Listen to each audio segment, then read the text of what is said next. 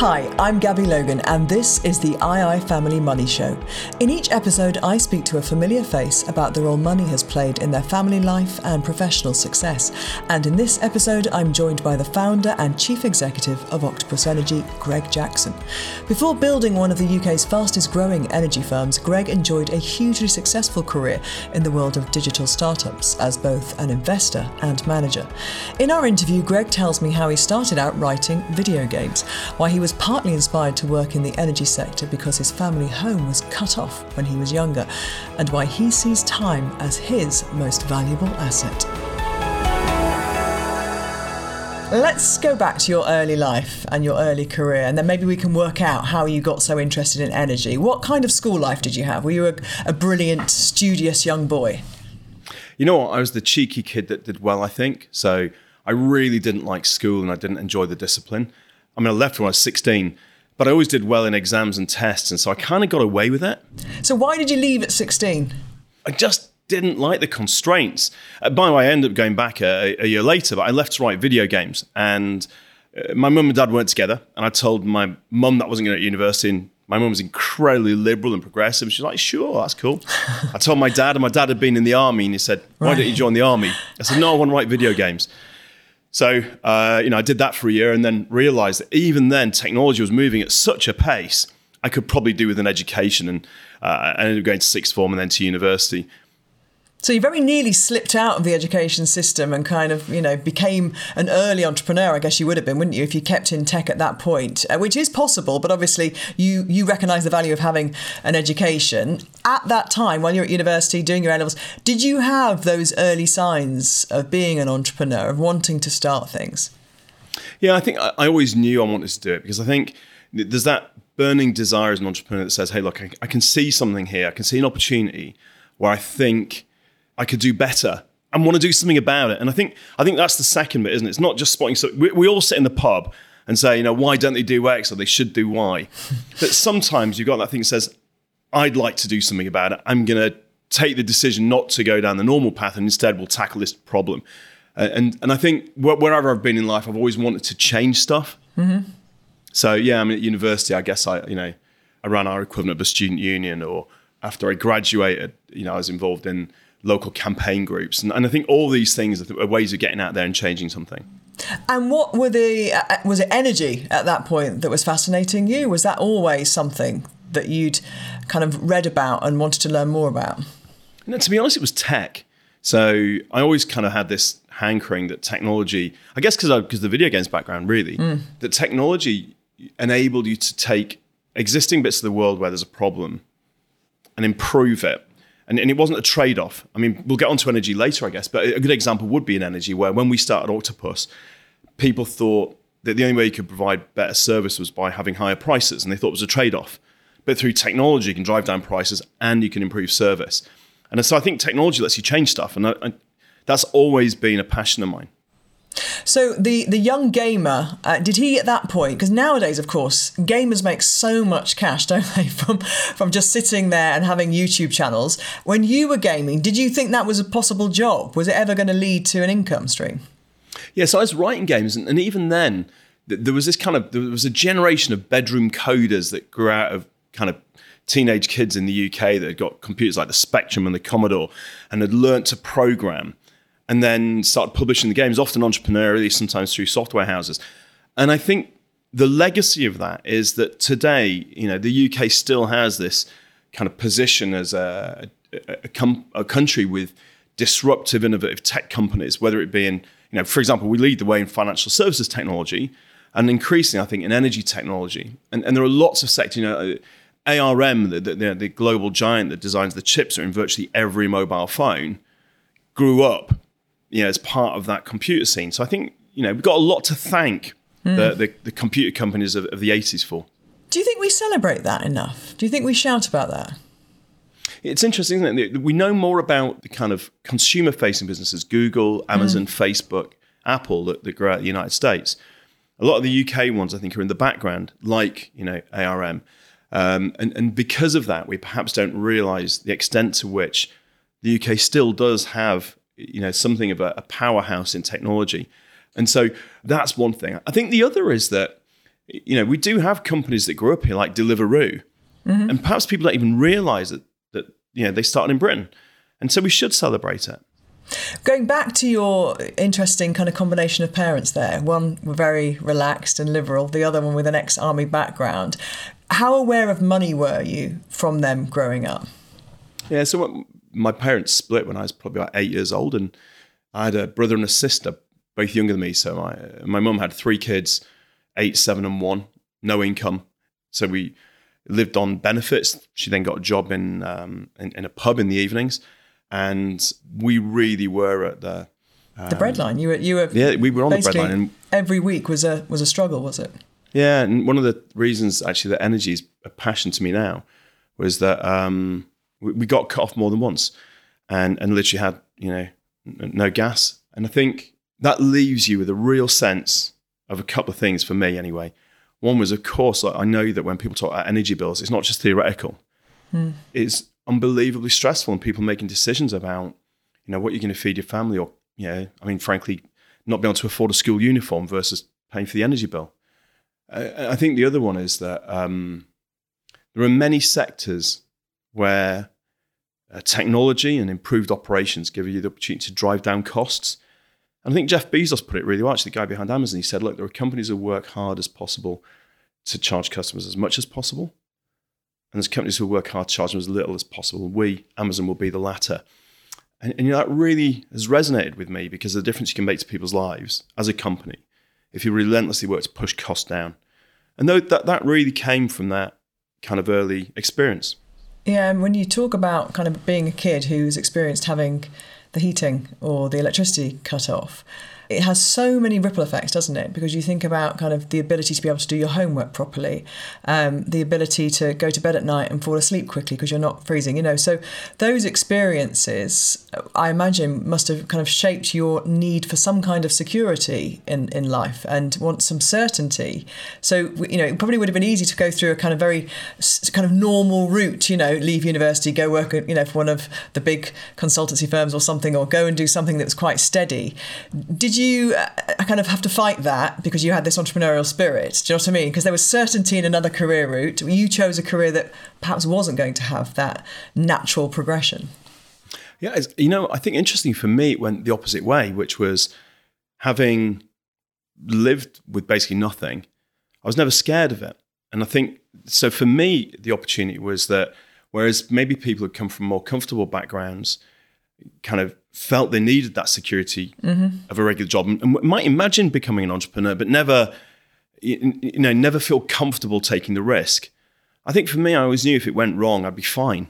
And that really has been a great strength, actually. And actually, the other thing was the resourcefulness. When we were, I don't know, probably I was about 11 years old, my mum said, look, there's this thing I get every week, the family allowance, I think it's sort of a payment from the state. And she said, look, I'm supposed to spend it on you guys, but if I give you the money instead, but from here on, you're responsible for buying your own clothes, doing your own washing, you make your own decisions. And I think that, for example, early on, I stopped buying clothes with that money. I mean, and I bought little bits of electronics instead and learned about technology like that. And similarly, like my sister, an amazing woman, she, when she'd graduated and, instead of finding somewhere to live, she bought an old removal lorry, a second-hand removal lorry for very, very little money, did a deal with a farmer that she'd park it on his farm and help him with the cows, and in return not pay any rent. And then she learned the woodworking and metalworking skills to turn it into a home. And she lived in this lorry. And I think that kind of sort of creative resourcefulness and comfort in a different environment perhaps has, really helped foster the ability to be an entrepreneur. I think that can only work, can't it, with a background or an under kind of pinning of love and security. So you obviously felt, there was, while your mum didn't have much materially, there was obviously a lot of love in the house. Oh, Gabby, it was all, that is, that is absolutely the essence of it, which was knowing you were loved. I mean, the amount of love we felt meant that you could feel confident doing anything really. Yeah. And you know what? That carries today. So not only with my own family life, is giving my boys the most incredible sense that they're loved regardless of anything else. But also, like, even the way, for example, we run the company, which is, with our team, like really letting them know that they're going to get looked after through thick and thin, and that it gives them the freedom to make the decisions to, for example, help customers or build new products and services, rather than having to go through lots and lots of stuff that's, forgive me for the phrase, but kind of arse covering stuff. So I think that approach to life is certainly one that has worked so well for me. Let's talk then about the business, about Octopus, and why energy. And you've just kind of alluded a little bit to it there. Was it something that you really understood about? What was the attraction specifically? Because there could have been lots of other different things that you could make a difference to people's lives on. Yeah, well, fortunately, I basically built and run a series of businesses over the years. And the one before Octopus, the big one before Octopus, was a company that built technology platforms for large companies. And when we sold that business, we'd done well enough that we could really think hard about which sector do we care about most, which one can we make the biggest difference in. And frankly, for me, I was kind of thinking this is probably the last really significant thing I'll be able to do with my career. So I want to make it matter. And it was in the early 2010s when we started thinking about it.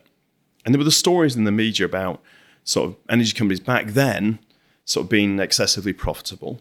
And I knew that the flip of that was, what happened to our family when I was young. Mm-hmm. And at the same time, by the way, I joined Greenpeace when I was 16 because I care enormously about the damage that we do to other people, other species on our planet. And by the way, I should say, that was slightly disappointing. I thought joining Greenpeace would mean you get to go on the rubber dinghies. And instead it was, a monthly newsletter and a quarterly direct debit. But I'm a member now and I'm very proud of what they do. But briefly, but in energy, it was about then as well that you were beginning to hear companies blaming the need to move to renewables for high bills. Right. And what you could see is first of all, we have no choice as a species. We have to reduce the damage we're doing to the planet. Otherwise, it will not be here. And it's not centuries away. By the end of this century, large parts of the world could be becoming increasingly unlivable if we don't deal with this. Right now, there are countries that are facing disappearing underwater. But not only that, you could see that the investments that society were making and the technology behind renewables meant we were tantalizingly close to renewables being cheaper than fossil fuels. And we shouldn't row back from that. We needed to double down on it. Mm-hmm. And the last bit was that, because I'm from a tech background, you could see that energy companies were using outdated technology, and that was pushing costs up. And it was making service poor.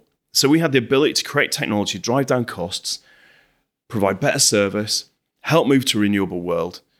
I mean, it's felt like pretty exciting to me as an opportunity. And so I and a couple of co-founders decided energy was where we wanted to be.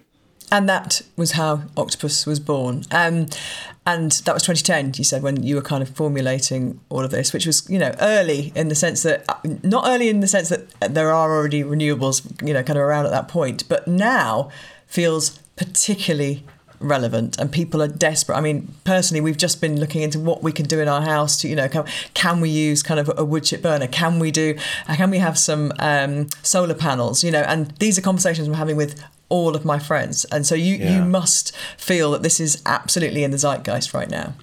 It is. I mean, I think a couple of things. So we were looking at the early 2010s, but we didn't actually start the business till late 2015. And part of that was, very candidly, despite what we were talking about earlier about being comfortable taking risks, to start an energy company that had a chance of really being successful, we needed to raise £10 million of investment. And all we had was a PowerPoint. We'd never worked in energy before. And my kind of fear of failure, I guess, meant I didn't set out on that journey as early as I should. And I don't have many regrets in life, but we should have started this earlier and had the confidence to go and raise that money. But as it was, we met brilliant investors in 2015. And, fortunately, that's really paved the way to where we are today. In terms of today, look, I mean, I cannot speak strongly enough about the extent to which the global fossil fuel crisis is, there's no words to express it. We say it's going to be tough, it's going to be brutal. The urgency of this. The urgency of it, and also the difficulty it's going to cause for so many families. We start off by my own background, and I know that the bills that companies like ours are going to be sending people are going to be as painful as they were when I was a child. And that, in the short term, we will do everything we can. Like we've set up, I think we're the only energy company that have charged significantly below the price cap we put all of our resources into doing what we can to keep prices low. But there's nothing you can do in the face of that's going to make a difference in the face of the crisis. What it does speak to is the urgency of moving to renewables. You mentioned there, for example, solar panels for your own home. As a society, every single wind turbine we build, every solar farm we build will reduce our need for gas. Even before the crisis, renewables were now cheaper than energy from gas, so electricity from gas. So going forward, let's never make this mistake again. I'm hearing in the media now, let's get more gas. And it's like, gas has caused the problem. We need to do everything we can now to make the most of cheap renewable power. So in the short term, help customers through. And I think maybe we should talk about some of the ideas there. And then in the medium term, and it could be as little as, you can build a wind farm in a year, but with the bureaucracy, it takes 5, 6, 7 years. Right. We need to learn from what we did with the vaccine and the pandemic to speed up this process. And let's go back to what you just said there then about helping people in the short term. Is this just government intervention? Are the government going to have to come in and put a cap? Are they going to have to come in and subsidise? What do you think the best thing is to do? First of all, the government's energy price cap has at least dampened the impact of the crisis. It's now beginning to flow through to bills, but we've had more time to prepare for it than we would have done without the price cap. The government has introduced a couple of measures, the £150 council tax rebate, the £200 energy bill rebate. I think we need more. That £200, I think, is very welcome. But, in the face of that was actually decided before the invasion of Ukraine pushed prices even higher. And I think we maybe need to respond to that by more support. And then, companies like ours, we've set up our own hardship fund, originally £2.5 million. We've doubled it to £5 million to help the households who need it most. But there's only so much companies can do in the face of this global situation. And we need to react to this crisis with the same societal drive as we reacted to the financial crisis. And can we talk about whether or not it's still a good sector to invest in, energy? Clearly, Al Gore thinks so. His clean energy fund bought a considerable stake in Octopus last year, I think 13%. So that would indicate that it is still a good area to invest in. For people listening, would you say so? So I think, first of all, the move to renewables is only going to be accelerated by the current crisis. And so, investing in energy companies that are driving the change and are going to enable society to decouple from fossil fuels is a long-term wise move. I think, certainly what Al Gore saw and his investment fund saw was that we were investing not only in building that generation, but also building the technology that means it'll drive costs down for customers. And we should be clear, shouldn't we, that when you're running a gas generation plant, you're burning gas to make electricity, you've got to pay for the gas. When you're running a wind farm or a solar farm, you don't have to pay for the inputs. Wind and sun are free. And increasingly, the cost of the hardware is coming down. Now, as a society, at the same time, we're adopting electric cars and we're going to be moving to electric heating. That is the perfect complement for the renewable generation. So you'll be charging your car's battery when it's windy and sunny, and the electrons will be cheaper than they've ever been. So I think that's the future we've got to aim for, and investing in that is a long-term wise move. What about you personally then? You've mentioned your family and your kids and your kind of ethos to them about, life and a house filled with love. What about investing your money, your personal money? Do you invest in energy, or have you always maxed out on kind of things like ISAs and pensions? So until recently, Gabby, being really candid about it, I did very little in the way of investing. I invested in building the businesses that I ran. And I think that's because it gave me a sense of control. Whether that be rational or not, by the way, I don't know. But so, I invested everything in every business I built, including Octopus. I had to put a lot of my own money in to start this. And so I think that's been the backdrop for me. Over time, I started to invest in other startups because I thought if I invest in entrepreneurs that I can get to know and I can help, and that enabled me to not only put money to work, but add something, some value. Some value, yeah. And in doing so, if it works out, then financially that's great. And if it doesn't work out, actually, you've helped someone, you've helped create something. And so there's always the sort of the double option there. So that was an important part for me. And certainly in relatively recent years, I've started investing in a more traditional sense. And there it's always in ESG, i.e., funds which are aligned with environmental, social benefits. Always. Is that always an absolute always. Kind of non-negotiable for you? Yeah, it's non-negotiable, I think, for two reasons. Again, one is rationally, those companies are creating the world we all want to live in. And I believe in the long run, value accrues to those who do what we need. And the second thing is, I can sleep soundly at night knowing that anything I'm investing in is doing the right thing. And so would that include your pension, your personal pension then obviously? That's got ESG consideration. Yeah, so again, with the company, the only pension I've got is my company pension. And with our company, the provider we use didn't offer an ESG option until recently, but we've worked with them to get one. And all mine will go into that, yeah. And your own family, tell us a little bit about how old are your kids now? Yeah, so I've got a 5-year-old son and a 15-year-old. Right. And, the 15-year-old is increasingly kind of thinking about what he does next. It's really interesting. Frankly, I don't know how to say this, but anyway, he used to be not very interested in education. He's now working really hard. And it reminds me of my own self, really, which was, the way in which I had kind of rejected it for a long time. Then at some point, got with the program. The penny drops, yeah. Yeah, but he's chosen that for himself rather than being forced into it, and I think that really helps. And the 5-year-old is incredibly creative, and letting him wreak havoc and chaos is probably a good way of capitalising on that skill. And do they, at different ages, different monetary needs in life, do they have pocket money and do they have to do jobs for that? But I mean, at 5, it's probably a bit young, isn't it? But the 15-year-old would certainly need a bit of cash.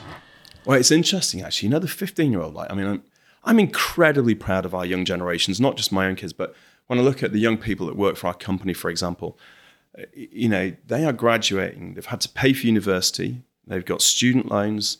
They're facing more expensive housing than there's ever been. And some of them have been through, a couple of crises, financial crisis followed by the pandemic. I think many times you'll hear politicians talk about snowflake generations, but actually I look at these incredibly hardworking people who care more about each other and the world and yet face these difficult scenarios. And when I look at my own oldest child, he's so non-materialistic. If you give him money for his birthday or Christmas, he doesn't spend it. You give him, he gets a small amount of pocket money and, we use the Go Henry app. Yeah, we use that. He barely ever spends it. Because he just says, well, what do I want? And I think this less materialistic, harder working generation are actually some people we can be incredibly proud of. And so does he have to do chores or jobs, or are you kind of easing him into that? Well, I was going to say, I would love to, but given he doesn't actually want to have money. Spend anything, yeah. It doesn't work. Instead, frankly, if you ask him to do something because it's the right thing to do, he'll do it. Yeah. But yeah, it's a fascinating kind of, situation. Maybe in a couple of years he might start getting kind of more interested in something that he wants to buy, or of course when he wants to start driving, or if he's I'm sure by then they'll all be electric cars. But I thought that about my own kids, and actually they're going to learn this summer, and kind of we've been advised not to have their first car as an electric car because of insurance premiums apparently are so much higher, which seems counterintuitive, doesn't it, really, because they're going to be driving electric cars pretty much for the rest of their lives, aren't they? You'd hope. So it does. I think insurers are just learning about electric cars, aren't they? So at the moment, they probably don't know where to price the risk, especially for young people. Well, yeah, I don't think our kids will be able to afford to fill up their cars anyway. So will energy prices ever come back, do you think? Or from what you've said earlier on, are we now in a situation where we're going to have to get used and modify our lives? I mean, are we talking about rationing energy? I don't think we're talking about rationing, and I think they will come back. What's happening at the moment is, after the pandemic, there were supply chain issues in every sector around the world. I mean, I read a story about McDonald's having to fly potato fries from the US to Japan because of the shortages. And we've seen these, the chip shortage. That means that the microchip shortage, which means that the car industry has slowed down. It similarly affected the gas industry. And so the world already had a sort of an imbalance between supply and demand in gas. And then about a year ago, last winter, it was very long winter, very cold, and very late in the year in both Asia and Europe. So you had a shortage of supply of gas and a massive demand. And that meant that we basically, normally, as a planet, we're filling up our gas storage through summer. And instead this time, we're actually depleting it long before we normally be filling it. And that meant we went into this winter with not enough gas, very high prices. And then Ukraine happened. Right, so it's perfect storm. Perfect storm. And I think with Ukraine, I mean, look, obviously there's far more important issues. You know, I mean, I don't know about you, but I woke up on the morning of the invasion just gutted for the sake of humanity.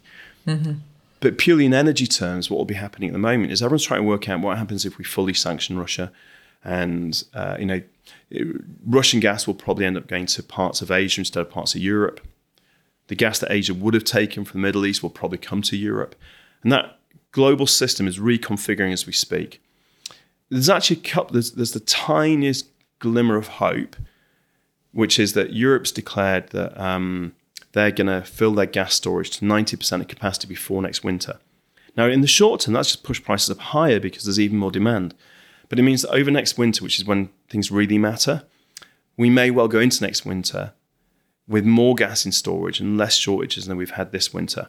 And then we may start to see things moderate. So energy bills are going to be horrifically high for till the end of the year maybe.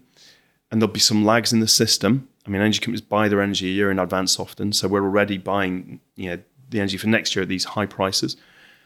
But the fundamental energy market will sort itself out. More importantly, we have to invest in renewables now. And I said to you earlier, we can build a wind farm in a year. By the way, there are 600 wind farm projects in the wind and solar projects in the UK that are kind of ready to go and just need the red tape and blocking. That'll bring prices down much more quickly than, for example, investing in new gas generation, new gas fields. And are you confident that this government is heeding those warnings and that advice from companies like yourself and from pressure groups and whoever else it is who has the ear to go into the departments and say, now, in the same way as you quite brilliantly put it, we did that for vaccines? Look, I think, first of all, I've been really heartened by a lot of the statements the government have made, being very clear this is a gas crisis. It's not caused by the move to net zero, it's caused by global gas supply and demand issues. Fossil fuels have given us crises every decade. I mean, I remember the 1970s crises when we ate by candlelight. For the first time, we now have the ability to escape from fossil fuels because renewables are cheaper. They're only cheaper because the investment society made over the last decade or two. So unlike previous ones, we do have an alternative. And the government appear to be very intent on driving that direction. In the short term, there'll be pressures to, for example, get more gas out of the ground. And if there's low-hanging fruit, maybe we should do that. But what we should definitely not do is double down on gas. We should double down on renewables. How do you feel over the course of your life, your success and your increased monetary wealth has changed you, if at all? And how hard has it been to stick to that 16-year-old boy who joined Greenpeace, to stick to his values?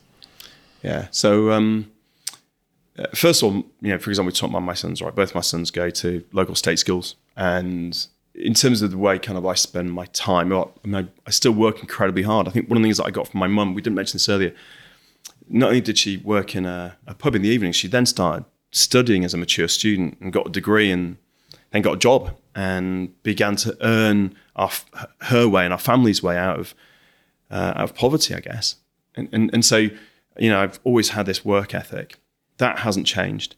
In terms of other stuff, look, Gabby, I pay myself minimum wage in this business. I'm well off because of the businesses we've built before, and I own a chunk of this one. And if it's successful, I'll do okay. But I think it's very important to stay, what's the word? Grounded? Stay grounded, yeah. And so decisions like that are actually, it is painful because you could choose to pay yourself. When you run the business, you choose to pay yourself. Well, also, you must see other successful entrepreneurs. You must, in the Entrepreneurs Club and the kind of Dragons kind of lifestyle, think, Well, that would be nice. Yeah, that would be nice to have that. Oh, I might, does that, your head never get turned in that way? Look, I think, first of all, I'm well off because of other business I've built and that we've sold and done well with. I've invested a lot into Octopus, but in the long run, I really hope that pays off.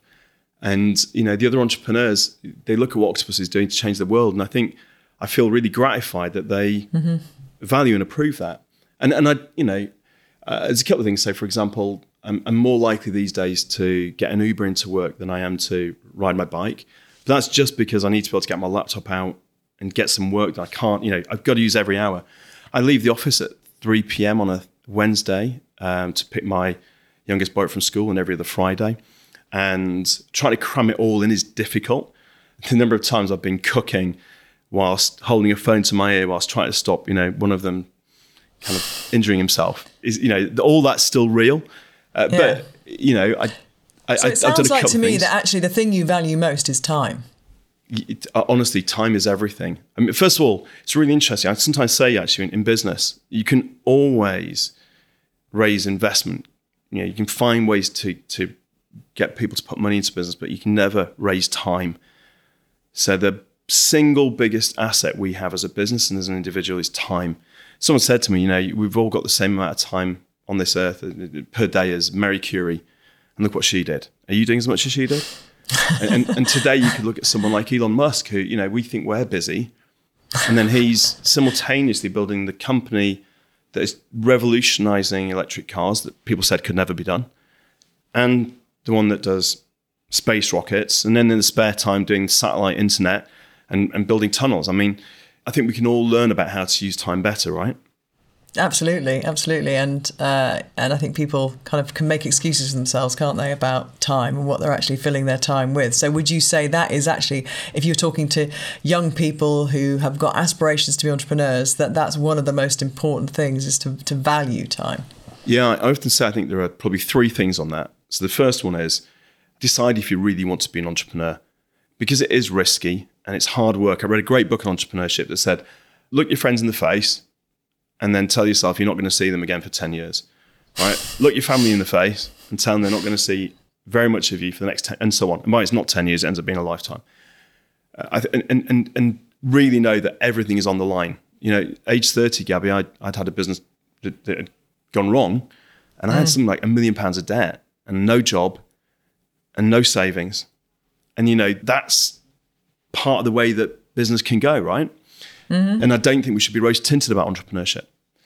The second thing, I say to them is, don't be a wantrepreneur. All right, time and again, I've sat there with people say, when I've got these three things sorted, then I'll do it. And when I've got these three things, it's like you're always going to have things you need to sort. Mm-hmm. Either admit to yourself you're never going to do it and enjoy that. There's nothing wrong with not being an entrepreneur. Or just do it. And there's a good friend of mine, and every time we went for a curry, every few months, he'd say like, no, I'm nearly ready to do it. And he'd been doing it for 2 or 3 years. And eventually I said, look, mate, you're either going to carry on doing this every time we go for a curry or just do it. Anyway, next time I went for a curry, he said, I did it. And I was a bit worried because I was like, how did it work? And he said, I've never been happier. Is it going to come back to you? Exactly. But actually, he's never been happy. It's been incredibly successful. And the last one I say to people is don't be an entrepreneur for the money, right? Do it because your heart's in something, right? Mm-hmm. And if your heart's not in something, it's only ever going to be a chore. But if your heart's in it, regardless of where it works out financially, you've done something you care about. And back to time, you've only got one life. Spend on stuff you care about. I think time, as you say, I think that's a common theme actually to a lot of people I speak to on this podcast, how important time becomes as well in terms of balancing your life. Do you feel you've got that now, that kind of good balance that perhaps you didn't quite have at the beginning? You know what? Every time you get it, every time I get some spare time, I find a way to fill it. And the way I fill it usually creates a lot of demands on time in future. But I think that's a good way of getting things done. But it does mean there's never a moment where you go, now it's all sorted. Because, look, given the opportunity we have to drive change in one of the most important sectors in the world, I'm not going to get this chance again, right? So I don't want to waste it. And also, as you say, it's, there's so much still growing and moving in this area, which is fantastic because we need technology to, kind of accelerate even more to allow people to live more sustainable lives. So it's never going to end, is it? No, it's not. Greg, you're never going to reach a finish point. And that's, so there'll be a finish point for me personally at some point when I'm no longer adding value, right? And one day our board or our shareholders will say, Greg, see ya. Yeah, right? But until that moment, I'm conscious that today something like 80% of the world's primary energy needs are not met by sustainable fuel. I'm conscious that fossil fuels gave, Putin the resources, but also the leverage to do what he's doing, and have caused all kinds of crises throughout our lives. Mm-hmm. So the chance to do something about that is such a privilege. And we now have, there's 2,800 people working in our company that have joined largely because they want to be on that mission. So yeah, there is an awful lot of opportunity to keep driving this change across the world.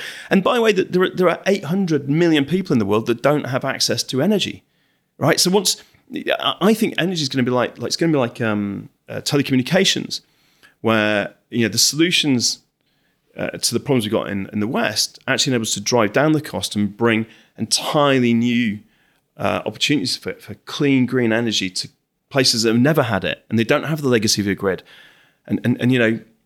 There's quite a lot left in this job, I guess. Yeah, a lot to do. You mentioned how important your workforce are to you and how you want to create a wonderful atmosphere as well for everybody who works for you. And you want the customer also to have a great experience. There's a lot of pressure, isn't it? There's a lot of people's lives that you're, it sounds like directly linked to. Yeah, I think, first of all, we absolutely are intent on doing good. And that actually takes a lot of the stress away.